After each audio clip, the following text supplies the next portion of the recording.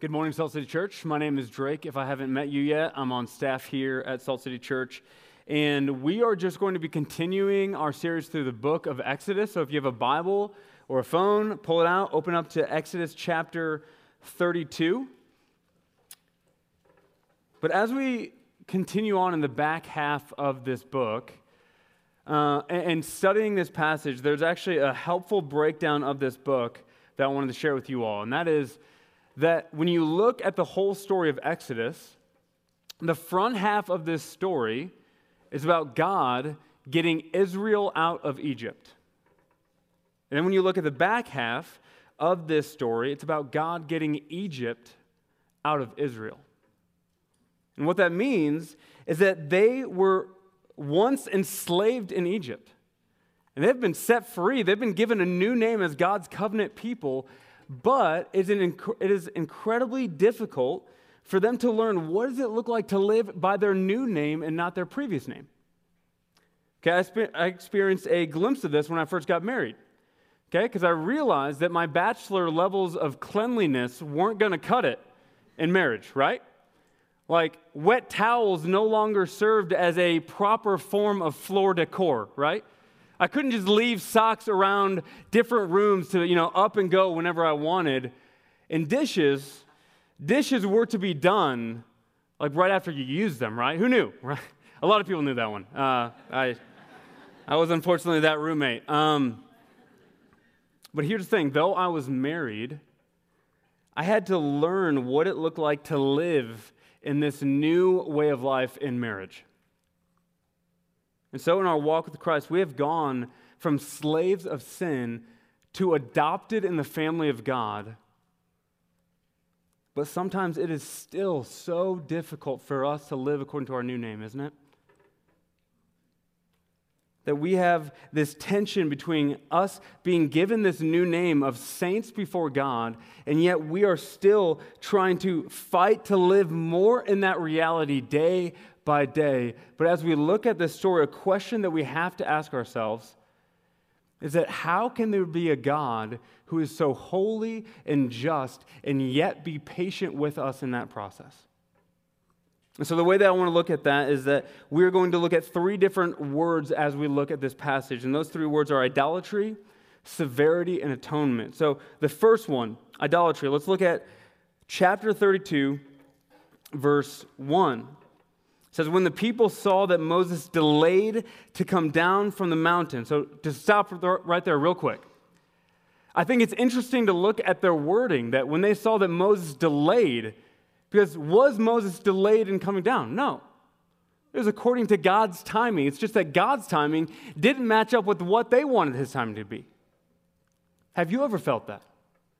Where you feel like God's taking the long way to get somewhere, and you're just like, God, why can't you do this now? So let's continue on to see where this leads the Israelites. It says, the people gathered themselves together to Aaron and said to him, up, make us gods who shall go before us. As for this Moses, the man who brought us up out of the land of Egypt, we do not know what has become of him. So Aaron said to them, take off the rings of gold that are in the ears of your wives, your sons, and your daughters, and bring them to me. So all the people took off the rings of gold that were in their ears and brought them to Aaron, and he received the gold from their hand and fashioned it with a graving tool and made a golden calf. And they said, these are your gods, O Israel, who brought you up out of the land of Egypt. When Aaron saw this, he built an altar before it, and Aaron made a proclamation and said, tomorrow shall be a feast to the Lord. And they rose up early the next day, and offered burnt offerings and brought peace offerings. And the people sat down to eat and drink, and they rose up to play. So here's the pattern that we see from this text that leads to idolatry. There is a forgetfulness of who God is that leads them to see a lack of something in their life, which then leads them to turn their devotion to another God. Where do we see that in the text?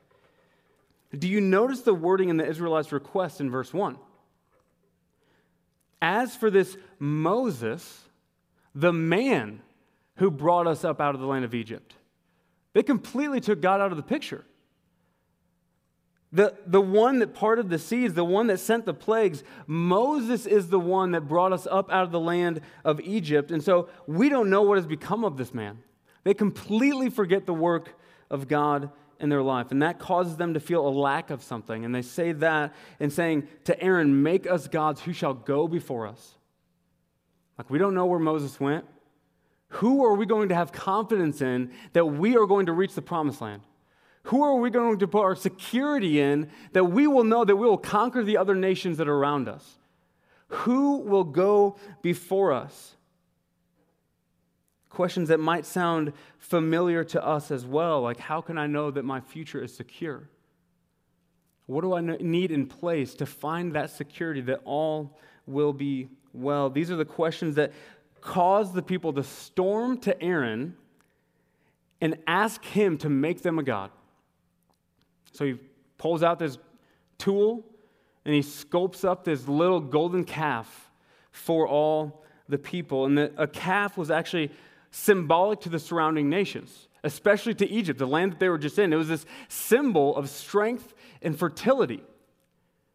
And even though God sent a plague to wipe out all of the livestock, to show that I am greater than those gods, they take matters into their own hands and they say, let's make a calf that we can bow down to and give our devotion to. And they say these words, these are your gods, O Israel, who brought you up out of the land of Egypt. And here we see the root of idolatry. They take qualities, values, and actions that only God deserves, and they place them on something other than God. These are the gods that brought you up out of the land of Egypt, and these are the gods that will continue to go before you. So then Aaron builds an altar in that place. They make sacrifices to this God. It says that they ate, they drank, they celebrated, and they rose up to play. And we know from 1 Corinthians that what that means is that there was rampant sexual immorality taking over the camp. They made a God that gave them what they wanted, and a God that freed them up to serve the flesh-filled desires that they had, to allow them to be free to do what they wanted to do in that moment. So they turned their devotion to another God. And so physical idols was a normal part of this day. Like, there'd be people sculpting these idols and serving these idols, and it was normal across the different nations. Not as normal to us today. Like, I don't think any of us are tempted to give our devotion to this little sculpture that we might see. Like, we might appreciate art, but we're not going to give our devotion and risk everything for it, right? But today, we see the same type of devotion just carried out in different ways. One example, college football, okay? That might hit close to home for some of you. But here's what I remember. In college, going to some football games, I remember walking by tailgates, and there'd be people bragging on a freezing cold morning how they were out there since 4 a.m. And I'm like, that sounds awful, okay? And they spend all this money on their tailgate setup. They spend all this money on the tickets. Who knows how much they spend in the game. And they give their devotion to this team. Their emotions ride the roller coaster of the wins and losses of that season. Why? Because they are chasing after a transcendent experience that this is offering for them, that the victory might offer them. And here's the thing, they might get a small glimpse of that, but here's what's true about every idol in this world. Idols are things that will promise you everything, but will never fully come through on those promises. And they will never let you know how much it will cost you to serve them. So what does it look like for you, though? Tim Keller gives a really helpful, simple description of idols, and he says that idols are anything more important to you than God. Anything that absorbs your heart and imagination more than God. Anything you seek to give you what only God can give. So you might not be walking around saying, behold, this golden calf that's going to deliver me. But you might say, behold my spouse who needs to live up to my perfect expectations of romance and serving my every need.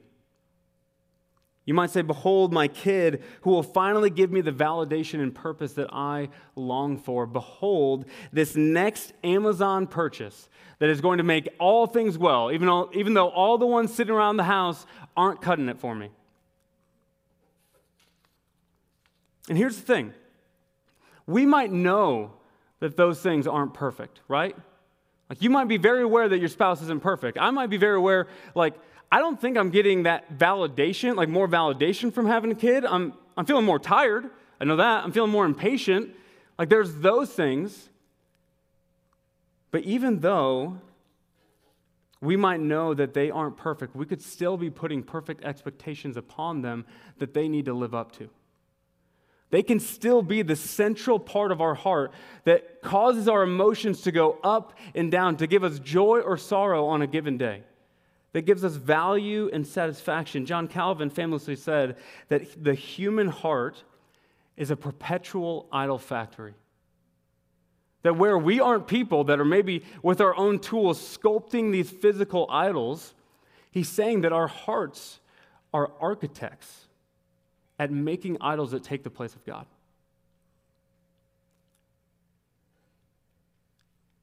This practice is just as common today as it was back then. For you, what threatens to take the throne of your heart other than God?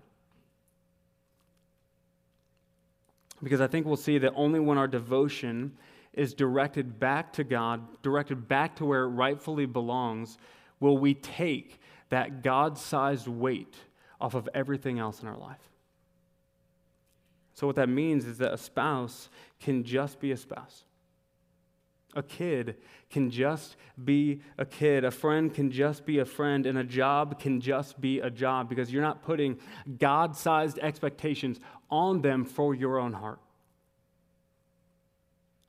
But as we look at this story, I think we have to ask the question, how would a holy God respond to that type of idolatry? And that leads us to our second point, which is severity. So let's look back at verse 15.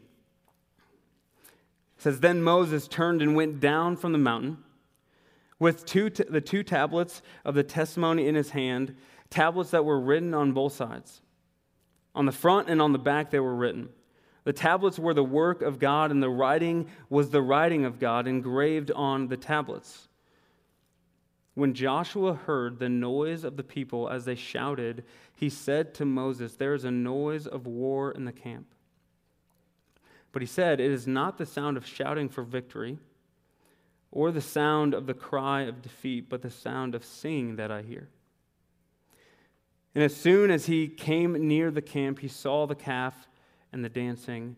Moses' anger burned hot, and he threw the tablets out of his hand and broke them at the foot of the mountain.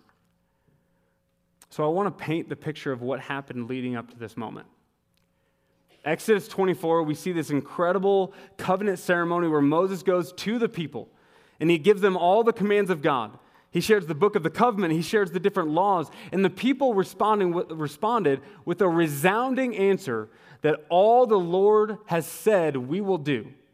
And a couple lines later, all that the Lord has spoken we will do, and we will be obedient. What's happening there is that the people are giving their I do's to God in this covenant ceremony. And so after that, Moses, hearing that from the people, he builds an altar at the foot of the mountain where he makes sacrifices to God. And then he goes up to the top of the mountain again to speak with God, and God gives him all these incredible ways that they are going to use the gold from Egypt to build things for his purposes. The Ark of the Covenant, the table for bread, the golden lampstands, the tabernacle, all these things that they would build with their finest gold, their finest materials, and their finest craftsmanship for his purpose and for his glory. And then God tells him of some things that are going on down at the camp. And so he heads back down. And the whole time walking down this mountain, I'm sure he's wondering what might be happening, but he's also probably getting excited to tell these people, these are the things that we get to build. All of that gold that we took, we get to use these for God's purposes. We get to make all these things for God, but then he arrives to the foot of the mountain, and he looks out over the camp with all the tents and all the people, and he sees that there's dancing. He sees that there's singing that's happening, songs of worship that's taking place, but not to the God of Israel. At the foot of the mountain, the place where he had just built an altar to God, where there were sacrifices taking place, he looks out and sees that they had built another altar, that they had made sacrifices to another God. And as he's ready to share with these people all these ways that they're going to use the gold from Egypt, he looks out and sees that the people have already used the gold for another. And in that moment, his anger burns hot within him, and he storms to Aaron. And basically what he says is like, what in the world could these people have done to make you respond the way that you did? And as we look at Aaron's response in verse 22, I want you to notice something. Because Aaron gives a direct quote of how the people of Israel acted, what they said. But then when it comes to sharing about his responsibility in the matter, he skews the story a little bit, okay? So let's look at 22. And Aaron said, "Let not the anger of my Lord burn hot. You know the people, that they are set on evil. For they said to me, 'Make us gods who shall go before us.' As for this Moses, the man who brought us up out of the land of Egypt, we do not know what has become of him." Direct quote. So I said to them, "Let any who have gold take it off." So they gave it to me, and I threw it into the fire, and out came this calf. Just some textbook blame shifting going on right here, okay? So he is moving any responsibility that he has, and he's heaping it on the other people. And it sounds a lot like the garden. Like, it's this woman that you gave me. It's her fault. And this is carried on throughout the course of humanity, even for us. Like, we are really good at telling stories where we are innocent, and they're the ones that bear the responsibility. Like, it's their fault. It's their involvement in this that has caused me to act the way that I did, and that's exactly what he's saying here. He said, I just took all the gold that they gave me. They brought it to me. I didn't do much for that. I chucked it into the fire, and voila. Like, out came flying this calf. What did you want me to do with this? Like, this calf just came flying out. I had to do something with it. And then Moses responds by saying this in verse 26. Then Moses stood in the gate of the camp and said, "Who is on the Lord's side? Come to me." And all the sons of Levi gathered around him. He said to them, "Thus says the Lord God of Israel, put your sword on your side, each of you, and go to and fro from gate to gate throughout the camp, and each of you kill his brother and his companion and his neighbor." And the sons of Levi did according to the word of Moses. And that day about 3,000 men of the people fell. So Moses sees that there's just reckless idolatry happening throughout the camp. And he calls for whoever is with the Lord to come forward. And so the sons of Levi come forward, and Moses tells them, I want you to take your sword. I want you to go throughout this camp and to kill every family that is still partaking in this idolatry. And so what happens is that the sons of Levi go throughout the camp of anywhere from 1 to 2 million people and kill 3,000 people that day. The severity of God's judgment on the people was clearly felt by everyone present. Like, can you imagine what that'd be like? Like, I imagine myself with my family just at our tent as we look out over the sea of tents and on all of the people of Israel. And for the last while, what we have heard are songs of celebration, yet there's a dramatic shift in the mood. Because you're no longer hearing these songs of celebration, but you're hearing cries come from people. And in that moment, my heart sinks, and I start to look around for like what has happened in that moment. And I look and I see the sons of Levi going throughout the camp with their sword, killing family after family. People seeing neighbors being killed, people seeing brothers and sisters being killed. And then as the herd of men gets closer and closer to our tent, the reality begins to set in. Are they coming after me? Are they coming after Paige? Are they coming after Zeta? And that fear is felt throughout this entire camp as the severity of God's judgment is beginning to be felt for the idolatry that they had taken part in. And on that day, the blood of 3,000 people would be shed by the sword of the Levites. I don't know about you, but I think sometimes when I read these stories, there's a temptation to just fly over another number. But when you sit down with this, I think the feeling that happened in my heart was just one of being troubled. Like, really, God? That's what had to happen? You had to carry out your judgment in this way, that many people throughout that camp had to die? It seems appalling to us when we first look at this story. But when we look closer, what we see is a greater understanding of a God who's absolutely holy in every way. What we see is a greater depth of our own sin that we bring to the table. These people who just entered into a covenant with God, they just said their I do's to Him and fully knew the consequences of stepping outside of that, chose to chase after another, chose to commit an adultery against the God that had just welcomed them in. We see God's holiness on display and that He hates sin and He can't just sweep sin under the rug. And it forces us as well to look within and to try to get a greater understanding of the depth of our own sinfulness. The sin that we have done through our own idolatry. But I think what's interesting in this story is that we actually only see a glimpse of the severity of God's judgment here. Because if you look back at verse 14, this is what happens when Moses pleads with God to relent his anger from his people before going back down to the people of Israel. It says in verse 14, "And the Lord relented from the disaster that He had spoken of bringing on His people." And so the Lord knows what's happening.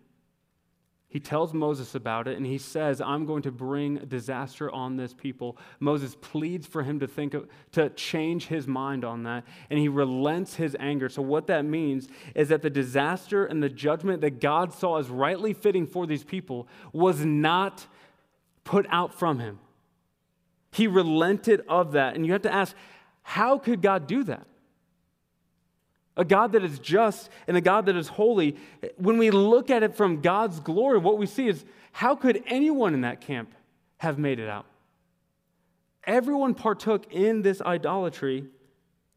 How was Aaron able to make it out, even after leading these people in that way? And that's because they had one that interceded on their behalf. That leads us to point 3, which is atonement.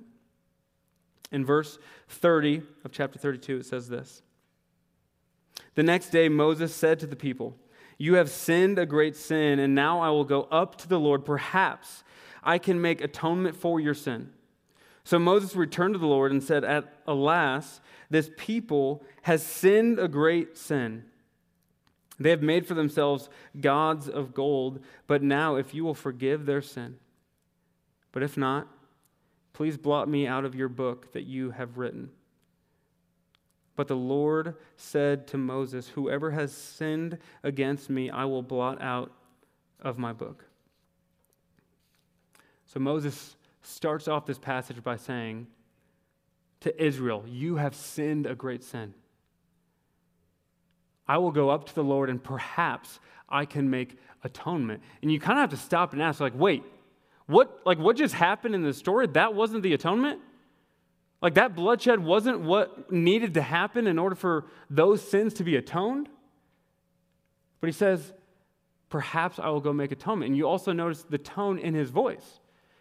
He says, perhaps I can make atonement for your sin. He's basically like, hey, I'm going to go up to God, see if I can make atonement. We'll see. Not sure. Like when you're talking to someone in the biggest moment of a great game and you give them the play to win the game, you don't want them to say, perhaps I can do it. Like I'll try, we'll see what happens.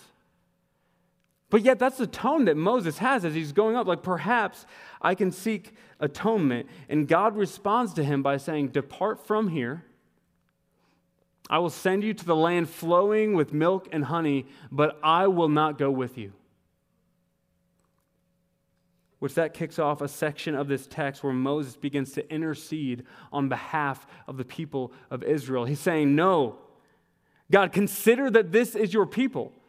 Because who are we in comparison to the other nations if you are not with us? You are the thing that makes us distinct. If your presence will not go from us, with us, do not let us depart from this place. We don't want the land flowing with milk and honey if you will not be with us. You have shown us favor in the past. Would you do it again? God's response in verse 17, he said to Moses, this very thing that you have spoken I will do, for you have found favor in my sight, and I know you by name. God changes his course as a result of the prayers of Moses on behalf of the people. And here we see a glimpse of a God who is so near to us that he creates a covenant with his people that is the type of covenant they can bring requests to him, and he acts on those things. The reality that God hears your prayers, that God acts based on your prayers, that God shows his nearness in lending his ear to us when we pray. But Moses doesn't just stop there. Because he isn't just looking for God to deliver them to the land flowing with milk and honey. He's not just looking for him to deliver them from the different nations that might be trying to conquer them in that moment. He asks for the thing that he knows Israel needs more than anything else. And that's a greater glimpse of God himself. He says this line, God, show me your glory. I want to see a greater glimpse of who you are. The people of Israel and their idolatry have forgotten about you. Would you show us your glory? A glory that is so stunning that God is able to carry out his just judgment and yet be patient with a rebellious people. How?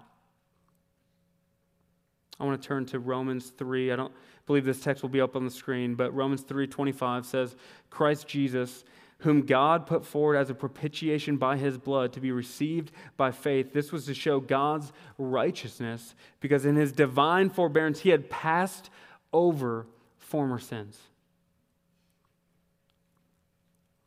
And so a lot of people would look at this passage and see a God of judgment. Paul looks back at this passage and sees a God of incredible patience. That God was being patient in passing over the sins of the people that had come before Jesus. And how could a God who is so holy relent from his anger to be poured out on people that rightfully deserved it? And that's because where the people of God saw a glimpse of the severity of God's judgment on display, in patience, God was storing up that judgment to be poured out on another. That Jesus, who lived a life free from any idolatrous ways, interceded on behalf of Israel and interceded on behalf of you and me to become the perfect atonement for our sin. Like the blood shed of 3,000 people wasn't enough. Moses going to seek atonement for the people wasn't enough. And it's shown in his tone, saying, perhaps I can make atonement. He knows that he has no idea if this is going to work or not. He has no clear picture of how atonement is going to be accomplished in that moment. So where Moses looks forward with a clouded picture of how God would bring about atonement, we look back and we see a clear example of God's glory on display at the cross of Jesus Christ,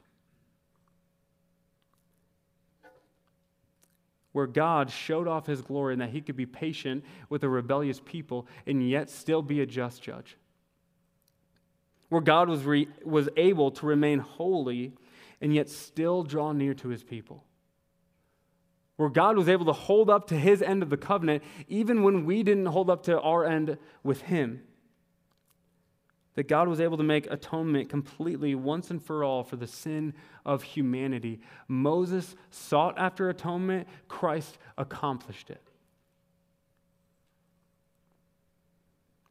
And here in this story, we see the tension of God's glory, where both of those things can be held because of what happened at the cross. And when we look at the cross of Jesus Christ, when we get a greater glimpse of God's glory by looking there, I think it's going to answer two different questions that you might have when looking at a passage like this in the Old Testament.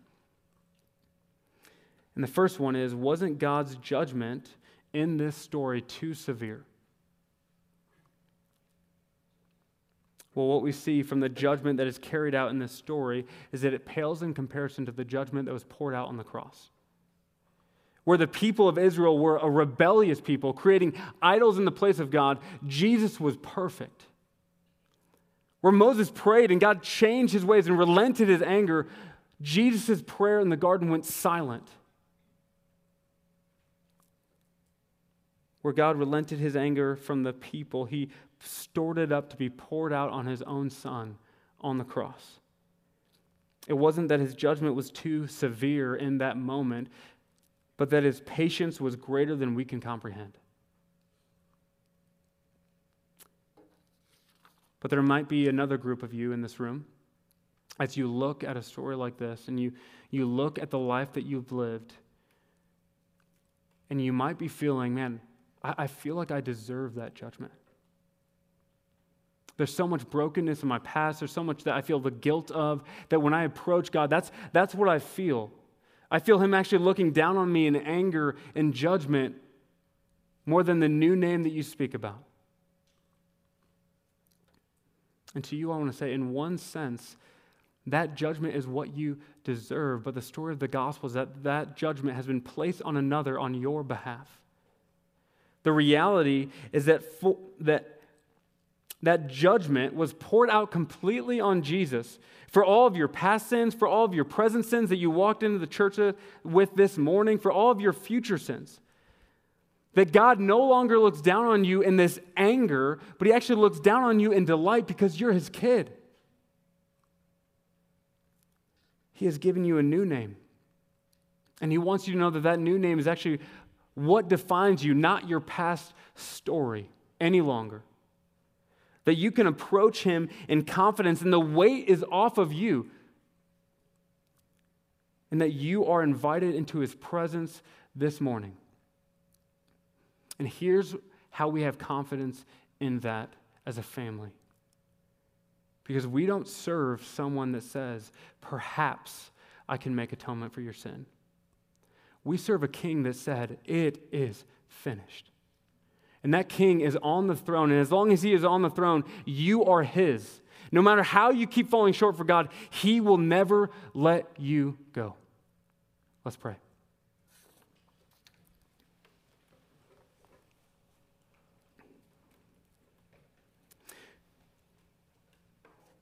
Jesus, we feel our heart's temptation to wander.